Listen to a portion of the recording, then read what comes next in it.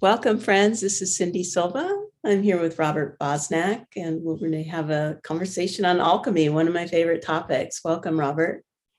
Well, thank you for having me. It's so great. I've been looking forward to this conversation. Um, so, we're going to talk about a series of books that you have out on alchemy and dreaming, anything that wants to come into the field to inspire Yes. people to.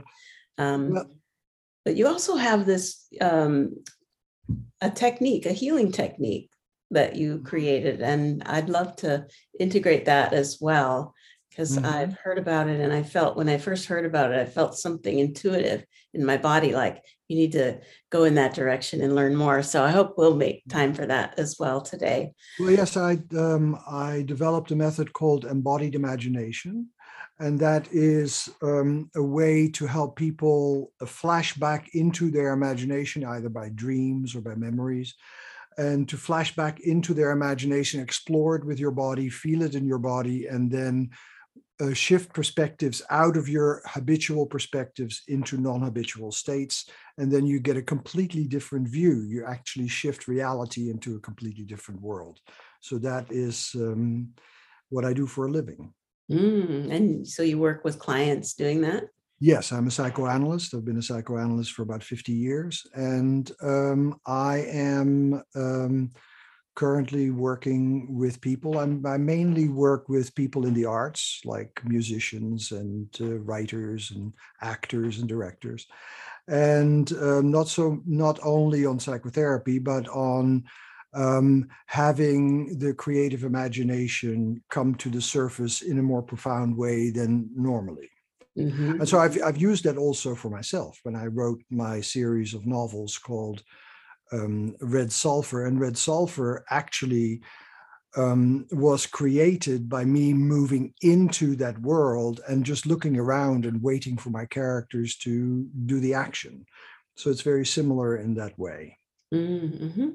And you have mentioned that there's a difference between voluntary and involuntary imagination. Would you share a little bit about Well, the involuntary imagination is a place where you find yourself, like a dream. A dream is an involuntary imagination. You that? didn't create your dream; you just find yourself there, Mhm. and you find yourself in an environment, and in that environment, you are in reality.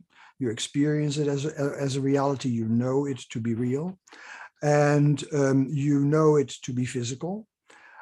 However, when you wake up, you find out that it was not physical, but presented itself as physical. So I call it quasi physical. So the involuntary imagination is a quasi physical place where you find yourself that is entirely real.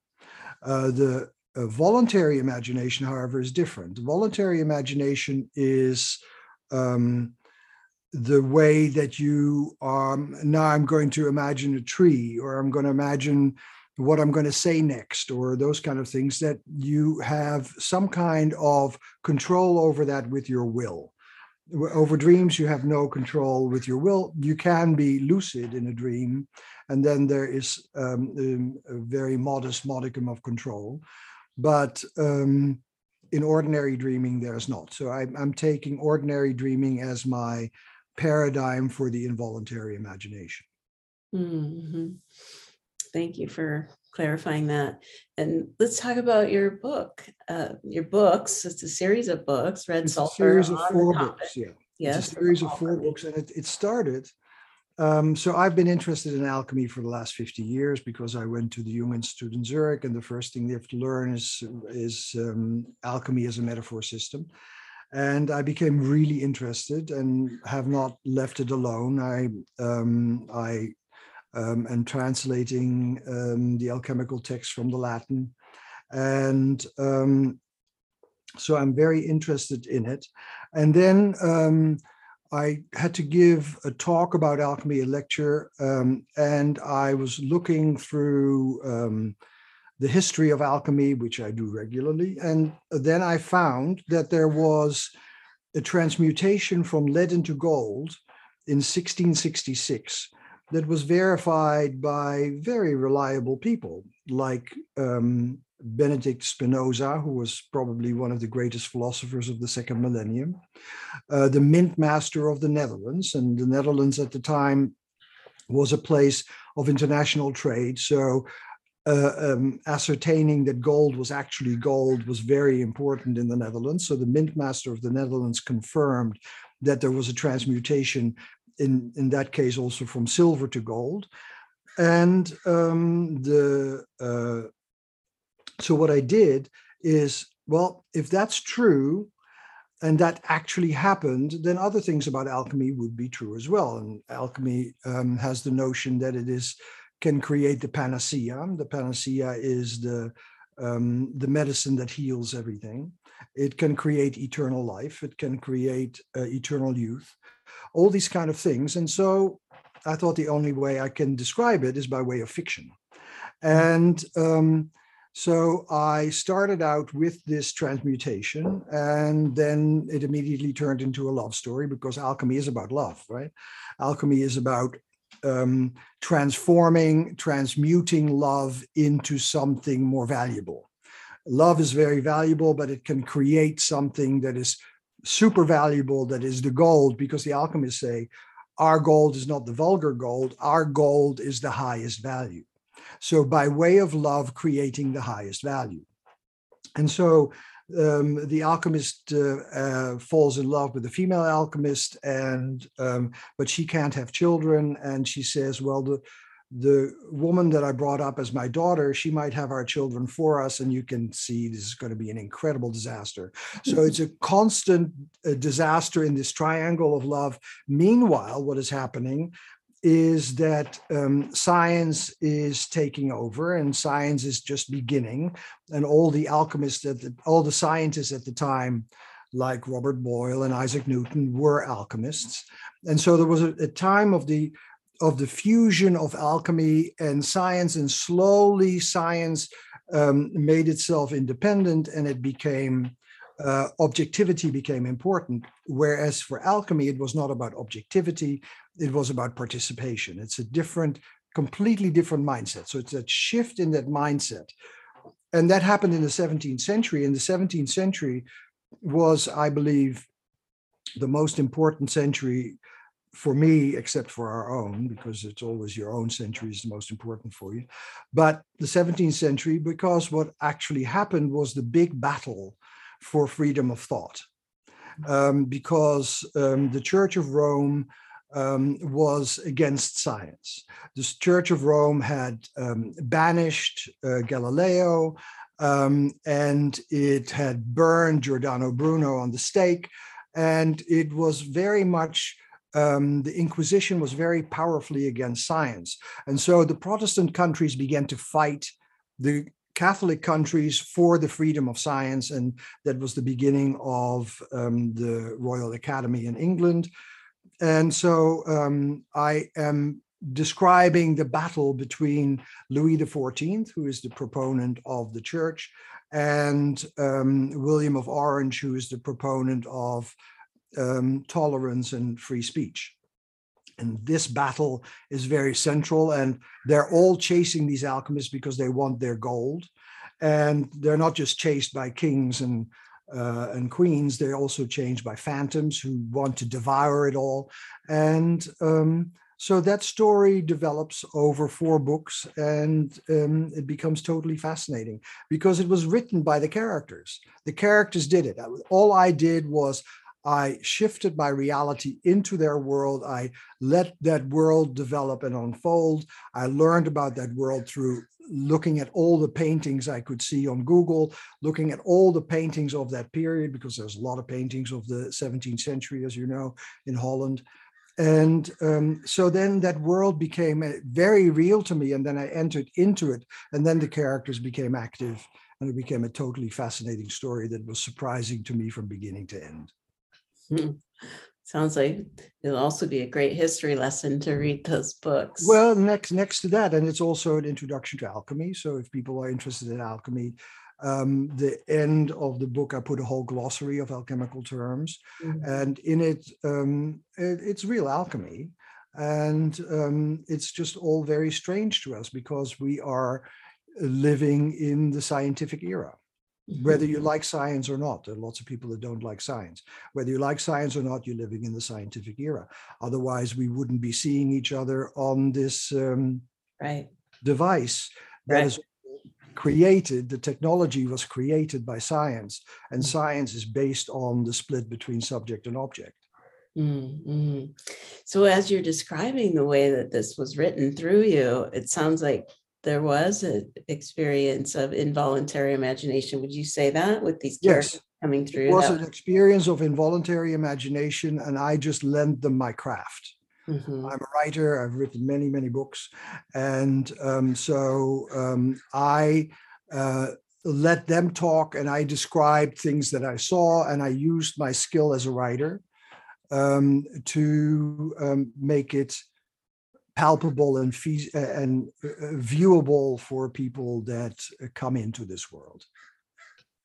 I imagine it had an alchemical effect on you. It feels like a waking dream, right? Like you weren't sleeping, but Yes. you were awake in a Well, dream-like yeah, it had a reality. very strong effect on me. I had a first reader, and I married her. So it had a very strong effect on me.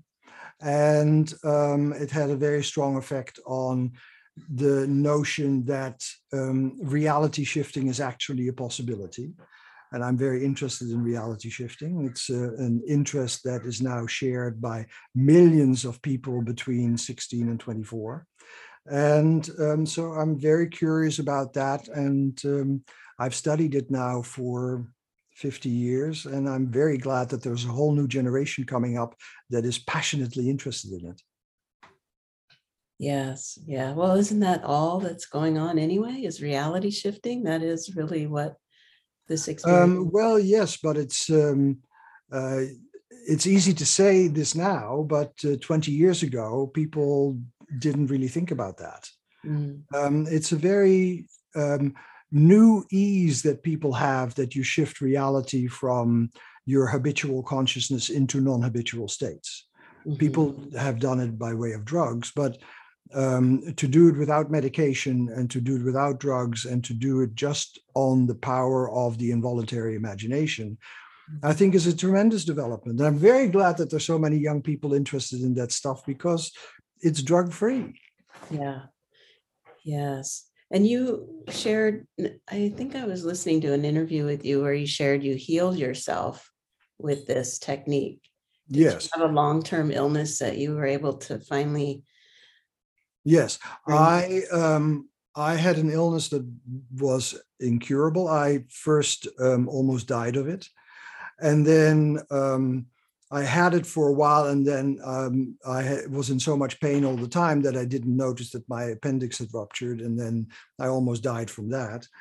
But they couldn't find what the original thing was, and then at a certain point, I was in the hospital for 11 months, and then they still couldn't find it, and they destroyed my whole intestinal flora. And then for 3 months it was over, and then it started again. And then I said, I've had it. And that's when I went into analysis in Zurich, and then I needed a staying permit. And so I enrolled at the Jung Institute.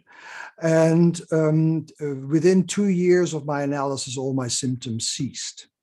And so I became very interested in the relationship between imagination and body, because I worked very much in my analysis on dreaming and imagination.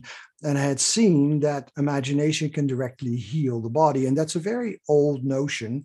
We're studying it again now with the studies of the placebo effect, which is about how imagination and expectation can heal you. Um, but it was the part of the origins of Western medicine. And it was the Western healing sanctuaries that were based on dreaming, and that by way of dreaming, you could encounter the healing force, the healing God, that would then see to it that you would get healed. So it's a very old system, and it has worked for me beautifully. And then 10 years ago, it was found out that I had Crohn's disease, but I'd never had done any treatment for it. And so I've had Crohn's disease for about 50 years without any symptoms. So that's good. That's really good. Yeah, I have an Oculus and been playing in that VR reality. And, you know, I've always said and known that the body doesn't know the difference between a real or an imagined reality, right? Well, And they're both real. they're both real, but Yes. um, One is yeah, physical and one is not physical. very good point.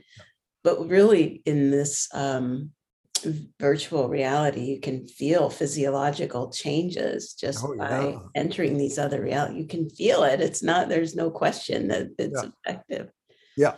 And so, and it's even stronger with dreaming because dreaming is much more real than virtual reality.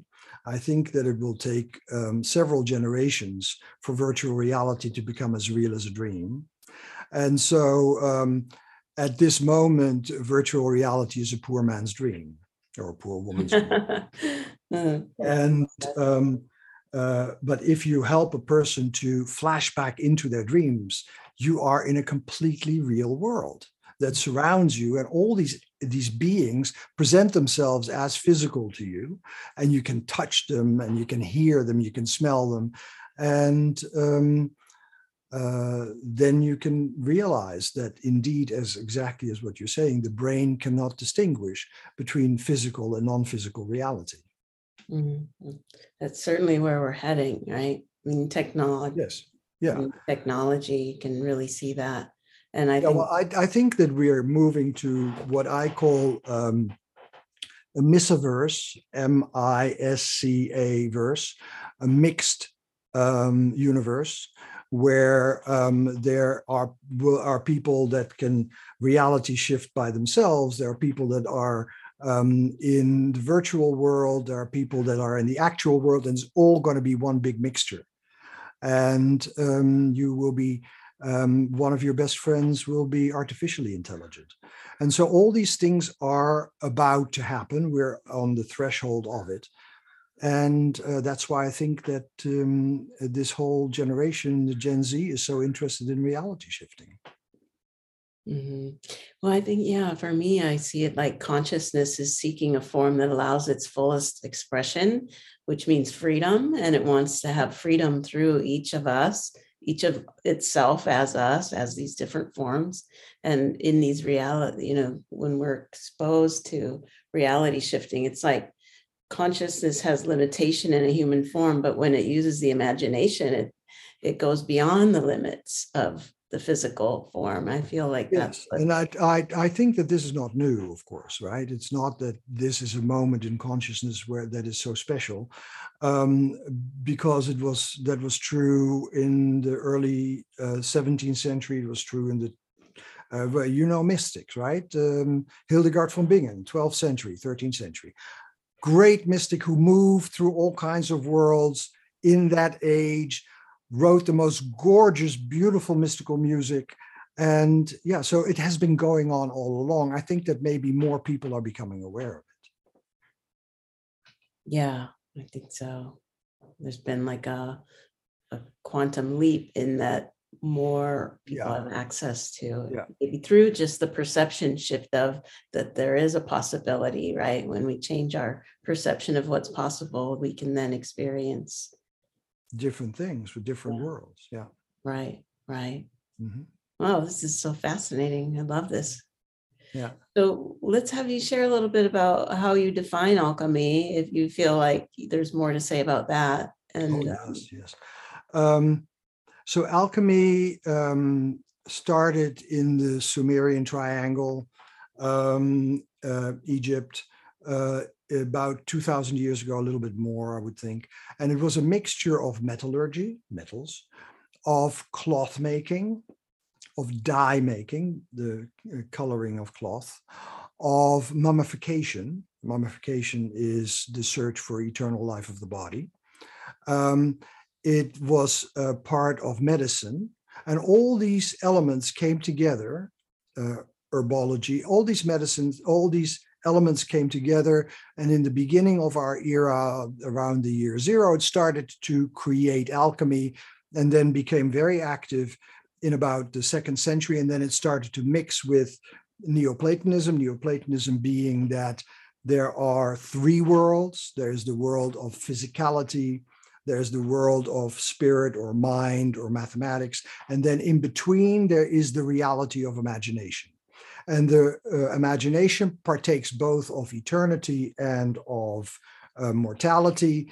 It partakes both of the physical and the spiritual. It is an embodiment, a constant embodiment of new forms.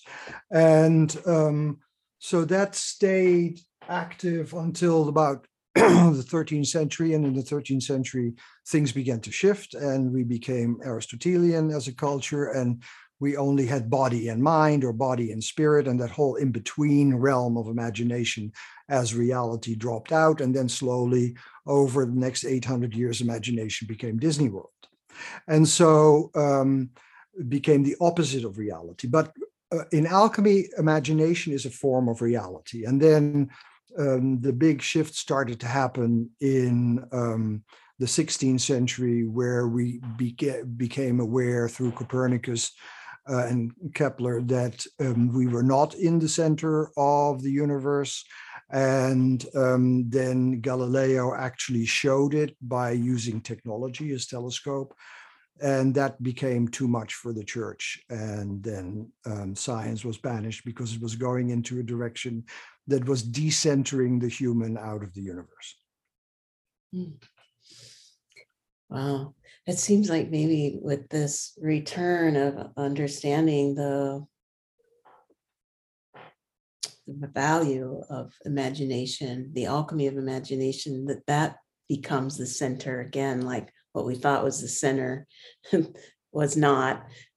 And like there's this, it feels like a potential total shift in consciousness. Well, it's already happening in the little I understand in quantum physics, that we don't know what really is going on. There's uncertainties built in everywhere, and you cannot see velocity at the same time as mass.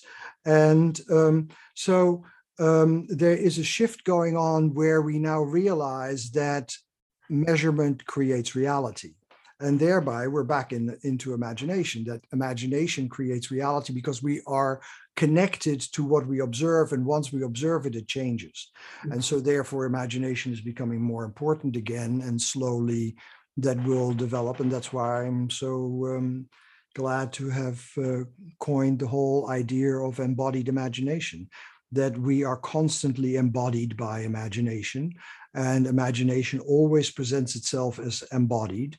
And things that one culture holds for truth, another culture holds for imagination. And so we are living inside of imagination, and we're trying to find out, is there anything, what is there beyond imagination? And that's the very important search. That's the search of science. What is there beyond imagination? But it's not easy. It's not easy to find, and it's not easy to do. And several of the people that I work with are physicists, theoretical physicists, and they tell us how incredibly difficult it is to establish facts. There are facts, but it's very difficult to establish them. And every time that you have in quantum physics have something established, it decoheres again. And so yeah, because as you observe it, it changes. Yes, and so it constantly changes. Yeah. And yeah, so I think imagination is becoming increasingly important again, and I think that there's a whole generation behind us who realizes that. Mm-hmm. Mm-hmm. It is interesting when you think of the new generations that replace us, right? It's just like when we have children, our children replace us. And when a new generation comes, that right. generation. And it's very interesting. I mean, I'm 74, so I have grandchildren that are replacing my children. Yeah. So that's a very interesting development as well. And yes, we're constantly, that's the great thing about this system that was created by evolution, or however it was created, that we die. It's a great thing because constant renewal has to happen. Mm-hmm. Yeah. I was just reading about the brain and how the development of that moving from the amygdala to the prefrontal cortex, like every it's like a transcending and including, right? Transcends the Yes, yes. limitation of the past, but includes what's useful, right? It doesn't recreate the wheel. No, no, no, no, no. It's like an onion. And also, it develops slowly in life. Your prefrontal cortex doesn't come online till you're about 25 completely.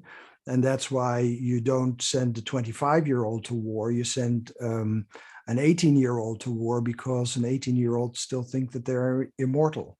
Mm, I never thought of it that way.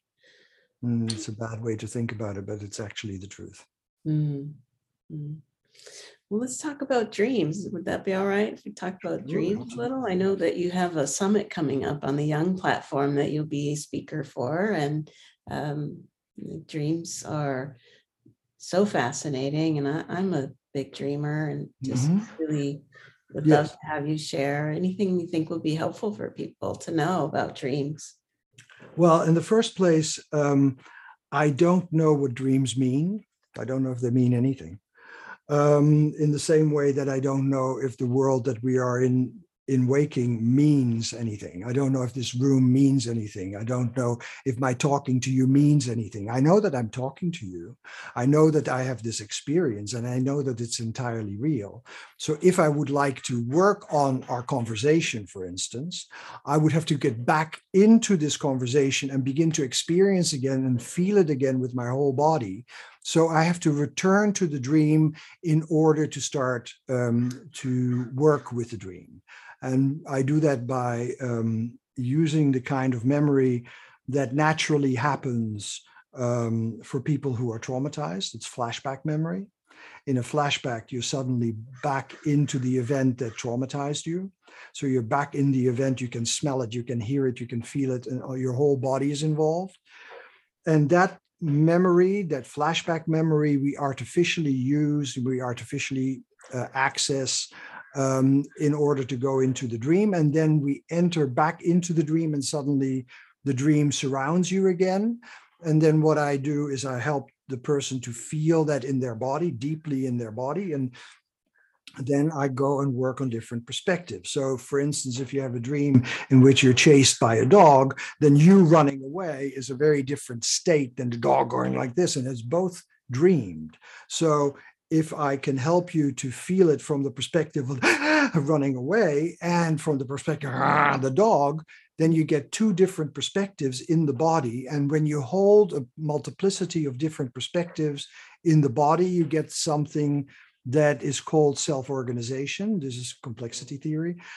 Self-organization begins to happen when a very complex situation is so complex that it can no longer be contained in this dimension. You can see that in mathematics. There are problems that can be contained on a two-dimensional plane, but there are problems that are so complicated that you have to have a three-dimensional cube to understand it. So there's a dimensional shift. The dimensional shift starts to take place when you have a sufficient amount of complexity, and not too great a complexity, because then you throw the whole system into chaos, and then there's too much information coming in and it doesn't work anymore. In this complex state, self-organization begins to take place, and then you get what is called an emergent phenomenon. Something new begins to emerge that is qualitatively different from the state that it was before, and that is the transmutational process. And that's why I'm so interested in the relationship between dreaming and alchemy. Well said. I love that. It reminds me of that quote by Carl Sagan: somewhere something incredible is waiting to be known. Yes, yes, yes. And that's constant. That is Constant. permanent. That's why we just send a telescope 2 million miles into space to find something that we haven't seen before. Yeah. And it's the merging of two different fields, if you will, or two different, substances, like in alchemy, where you bring in this fusion, right? Where there's fusion and there's something reactive between the two fields that brings something new into being. Do you call it like the transcendent function in Yes, psychology? well, the difference between complexity theory and the transcendent function is that the transcendent function works in a polar system. Jung was a polarity thinker. He Mm. thought in opposites. I'm not. I am a multiplicity thinker. I was trained by James Hillman, who is a multiplicity thinker. So I believe that a human being is a simultaneous multiplicity of states. And but this multiplicity of states, when it is contained and held, then something new begins to emerge, but it doesn't emerge just from two states, but from many states at the same time.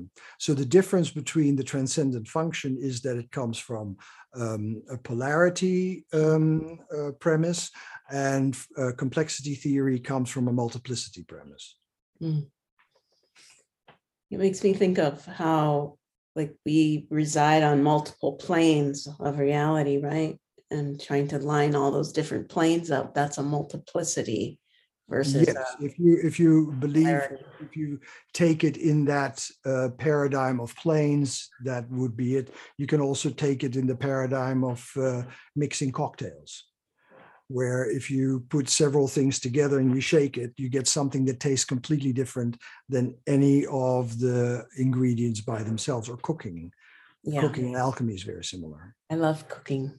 Oh, good, good. Well, then you're an alchemist. You like to cook? No, I like restaurants. You like to cook up stories. Yeah, yes, absolutely. Yes. I Yeah. sometimes forget to eat for a day, and that's not a, Oh, yeah. I'll never forget to eat per day. Not a problem for me.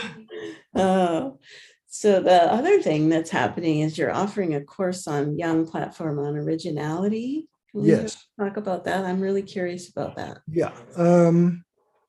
So where I start with originality is that going back to origins. And the notion of going back to origins is absolutely central in the thinking of what was called Neoplatonism, in the thinking of the reality of imagination. That when you go back to the origin, you get to the spark where it all begins. And so what I try to do in the course is to help people move back to the original spark. Because in this day and age, and this is where after COVID, lots of people have lost their spark. And if we can find a way to get back to the spark, which is the notion of alchemy, alchemy always tries to go back to the spark because the original entity in alchemy is the spark. The creative spark, so that in this way we can move back to originality by getting to what sparks us. And I will give a lot of examples and techniques, very much techniques, how to get back to the spark. Well, I'm hoping to be part of that. Oh, that's good. That's good. It's interactive. So I usually talk for about 10 minutes, and then we have 5 or 7 minutes of interaction, and then I talk again, and then the last 20 minutes of it is exercises and experiments, consciousness experiments. And how do you see that related to nature, like being close to nature? I mean, you live in a beautiful place in the mountains, I believe, and Yes. You have access to incredible beauty where you're at. And Yes. to me, nature is where I connect to that spark. And I feel like there's like a, like a nature deficiency syndrome. Yes, I think that there are, I think it was 10 years ago or 15 years ago that the majority of the world population was urban. And so, and that is increasing. So in the next 100 years, the largest part of the population will be urbanized. And so, yes, nature is going to be missing in action. I think that, yes, there will be a little bit of nature, but it will be highly curated. So wild nature, like where I live, when I have to carry something in my pocket, a strong whistle for if I meet a mountain lion, and have to wear gaiters in order not to be attacked by rattlesnakes, that kind of nature is going to move more and more into the background. So we have to find a new relationship to nature. Maybe we can find a relationship to nature by way of virtual reality, maybe by way of dreaming, or maybe by having nature be in smaller places where you can still connect to it. Like there are people that connect very well to nature by having plants. So there's going to be all kinds of different ways of connecting to nature, but the majority of the people now already live in urban settings, and nature is going to get the short shrift, and that's going to happen more and more. And there's something else that I didn't bring up before. In alchemy is about participation, right? And so the alchemist participates in the life of the metals, because according to alchemy, everything's alive. So the alchemist participates in the life of the metals. And as the alchemist identifies with the metal can start to self-manifest. The metal can bring out its own life, and the alchemist can participate in the life of iron or copper, and then work on it from that perspective. But it also means that we participate in everything. So we participate in the world around us, in the trees and in the mountains. And like, for instance, Aboriginal people would be participating in the world of the mountains where they live. And the mountains are dreaming their dreams. And so the great thing that happened, the great as difficult thing that happened, was that as we became in this world of subject-object split, we were no longer participating in nature. We were no longer participating in the world. We were looking at the world objectively. So an increasing separation began to take place. And as that separation begins to take place, the world around you is no longer alive, and you can do anything to it that you want. And that was the beginning of the ecological crisis. Mm-hmm. Yeah, I'm fascinated by that. But it is inherent in our thinking. It is not just what we do, and it is not just the big companies that do it. Yeah. We have this in our being, that we are no longer participating in the world, and that has to return. Somehow we have to start. And that is also what I will do in this originality course. Somehow we have to get back to the sense of participation in the world. Because if you don't participate in the world, you also get a sense of being powerless, because you can't do anything. If you participate in the world, you get the power of the world, and you can have much more sense of agency and efficacy. Yeah, I feel strongly about that as well, because we are designed to contribute something, right? Like something wants to be given through us. There's some creative. Well, that is the notion of alchemy. The notion of alchemy is that all metals desire to become gold. And the desire to become gold is the desire to have greater value. Now, lots of people feel that they have greater value when they have more valuables, like money. But there is a desire deep inside of everything, according to alchemy. Deep inside of everything is the desire to create more value and to create a more valuable world. And that's the gold. That's the goal of alchemy. So yes, it's very important for us to create value. Mm-hmm. Yeah. And aren't each of the planets associated with a metal, like sun is gold and moon is silver? Well, the notion of alchemy is that there is eternity, the stars, which is called the firmament, and the firmament is actually completely still. It's for many alchemists, it's like onyx, with black onyx with holes in it, and behind it is the power of God that is behind the onyx. And so the stars are not bodies, but the stars are openings in the firmament. And then there is mortality, that's us, the sublunar world, the world below the moon. And then there is the world in between, and the world in between is the world of the wanderers, and the word wanderers in Greek is planetos, and so that's the world of the planets, the wanderers, and they exist in between.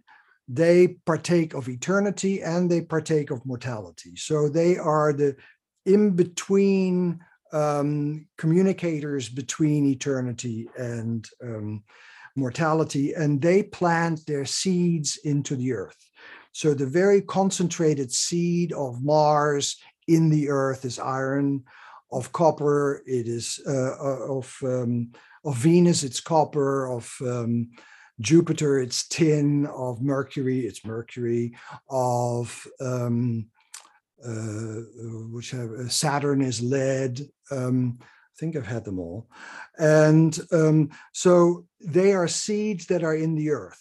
So as the alchemist begins to work on these seeds, so when the alchemist begins to work on copper, then the seed of Venus begins to arise, and that whole Venusian atmosphere is coming to the surface. So the alchemist works with Venus. The alchemist works with that whole beauty and love that is in copper. And so there's a constant working with what is called the daimones, the connectors between mortality and eternity. Yeah, and then there's a correspondence to everything.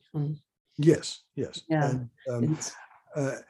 And even more than a correspondence, it's the creative seed. So yes, it's a correspondence, but iron is the creative seed of Mars. So, and it's in our body, it's in our blood. Exactly. And we that's how actually how placebo works. Placebo, we are a gigantic apothecary, and the placebo effect triggers the part of the apothecary that is necessary at that moment, and therefore can have a healing effect. Yes, we are full of these seeds of the world. Yeah, there definitely feels like a connection between imagination and placebo, right? That's definitely. Well, it's the same thing. Same thing, yeah. Involuntary. When I give you a pill and you are convinced that that pill will cure you, the chances that you will be cured are much greater than if I give you a pill or if I don't give you a pill. The interesting thing was that somebody did a research which I loved, in which he gave people who had a GERD, the way that acid comes up, and he gave them a pill that said placebo. He said, these are pills that do not work. They're just placebo, but now take it 4 times a day. And people took it 4 times a day, and the people who took it actually got much better than the people who didn't take it. So the ritual of taking pills, the ritual of doing things, and the strongest ritual that we have is surgery. The ritual already has a curing effect. There are researches of heart surgeries that were done in the 50s that later on turned out to be completely ineffective on a level of physiology, but people got healed by it because surgery has a very powerful placebo effect. Like a symbol. Yes. Have a powerful effect as well. A symbol and a ritual.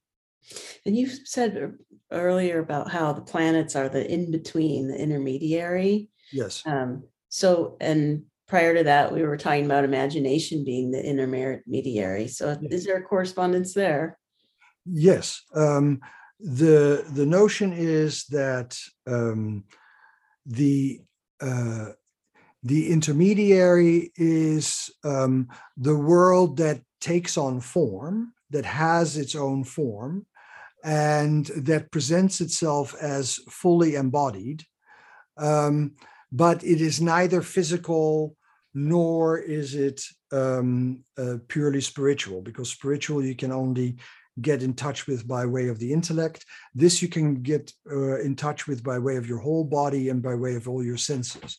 So it is this world in between, and it's called the daimonic world, the world where the presences present themselves as embodied, and they were called the gods, and therefore the planets are the gods. And so it is a form of involuntary imagination that comes up in all mythologies all over the world. Mm-hmm. Well, this has been just so fun, this conversation. I really appreciate how you can just go anywhere and bring it back to, distill it right back into the essence. Well, this distillation is one of the most important alchemical processes. It is indeed, right? Well, I'm feeling it. I feel something inside my being that is a spark. There's a spark. Well, that's the idea, right? The idea is that when you go to the core in science, when you go to the core of the atom in science, what you find is energy, right? That's Einstein. And so, so that's nuclear energy. When in alchemy, you go to the core of things, to the atom, because many of the alchemists were atomists as well. Atomism comes from Democritus about a few hundred years BC in Greece. And so they were atomists, but at the core of their atom, there was the creative spark. And so there was not just energy, but there was a quality of creativity that was right there. Mm-hmm. And so that if the alchemist was able to gather all the sparks from the core of matter together, then it would get pure creativity, and that was called red sulfur. And red sulfur, what my books are about, red sulfur is the condensation of all creativity that has existed before the creation of the cosmos. That's the notion of red sulfur. And therefore you can change it. Red sulfur is entirely free. You were talking about freedom before. Red sulfur is entirely free from all the natural restrictions. And so it can transform one thing into another because it's free. Yeah, it's like raw material. Yes, it's like stem cells in that way. It can become anything. But it's stem cells plus the instruction of how to create something else. Speaking of which, a lot of people, with and more this younger generation you were referring to earlier, creating avatars, right? So they have this other identity that they become, they take on the imagination. And so I'm imagining that those are interfacing, right, with our physical identity and the roles we play in life as we engage with life and our communities. Yeah. And then we have these other communities and environments we're engaging with through a different character. Yeah, that's the metaverse. And so, Facebook has just put its whole gamble on the metaverse. The metaverse is the place where you interact as avatars. And it's not just that a generation. There was a metaverse during the height of the pandemic, had more than 400,000 users, and they were all of your generation. So it is transgenerational now, where people interact as their avatar. And as their avatar will get increasingly better, then the avatar will become increasingly human. You will be communicating with humans that are not the literal person. So you may be talking to a gorgeous man and it may turn out to be a little child. And so it will become increasingly complex. I'm looking forward to it. Yeah, I'm very curious about it. Of course, I have grandchildren too, so I want to know what kind of world they're inheriting. And also, I thought what was really interesting in the metaverse was that basically the avatars had a head and two hands, but they had no body, they had no legs. Right. I thought, Well, that's sort of symbolic of how all our energy is up in our heads these days. Well, that's a technological problem because you have the thing on your head, and so it can only, and you have something in your hand, so that's the only thing it can read at the moment. It will get more as soon as we have clothing, and so then it will become much more a whole body. Um, I agree with Steve Jobs. I think that if you want to know about the future, you have to create it. And therefore, I'm very involved in creating empathic artificial intelligence that can become your companions. And I think that that's where the future goes. The future goes with that you will have empathic artificially intelligent companions and human companions and animal companions, all kinds of companions. And it will become increasingly mixed. That's why I call it a missiverse. Well, too bad we're out of time because we could go on and on. I'd love to talk to you more about that.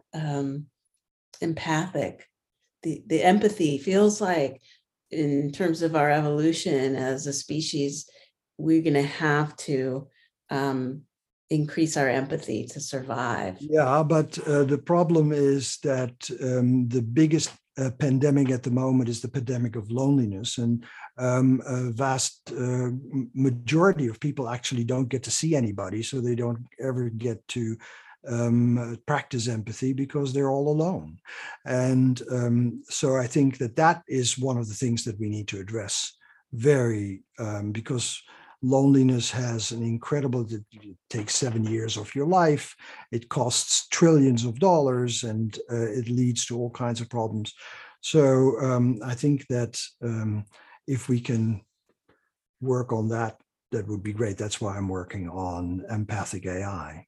Mm-hmm. And feels really tied to the imagination as well. Yes, exactly. Yes. Yeah. Wow. Would you like to share your website or the organizations that you're part of? Well, I think that the website that I would like people to look at is Red Sulfur Saga, redsulfursaga.com. And I would like people to take a look at jungplatform.com, where they can find, I think, like 150 hours of my courses on alchemy. So if you're interested, redsulfursaga.com and jungplatform.com. Mm-hmm. Well, I'm interested. Thank you. I really Good. enjoyed this conversation, Robert. Me too. I enjoyed it very much. And if you want me back, I'll come. Oh, really? Well, I would love to have you back. We'll talk Okay. about that. I would love Okay. to have you come up here too, to Avila Beach and do an in-person talk. We have a young society up here and we have guest speakers come. So I Yeah. don't know if you're aware. I will see. I'm at the moment, I'm traveling like a maniac. And so I don't know if I have the time, but we can talk about it. Well, we can put the invitation out there. And if it's meant to happen, it will. Appreciate it. All right. Well, thank you everyone for tuning in to this great conversation. I'm just really pleased to be sharing this and can't wait to get your books and see you on the Young platform for the originality piece that you're putting out, as well as the Dream Summit that's coming up the 23rd of Yes, June. I think so. That's what I believe. Yeah. Okay. Thank you, everyone. Bye for now. Bye-bye.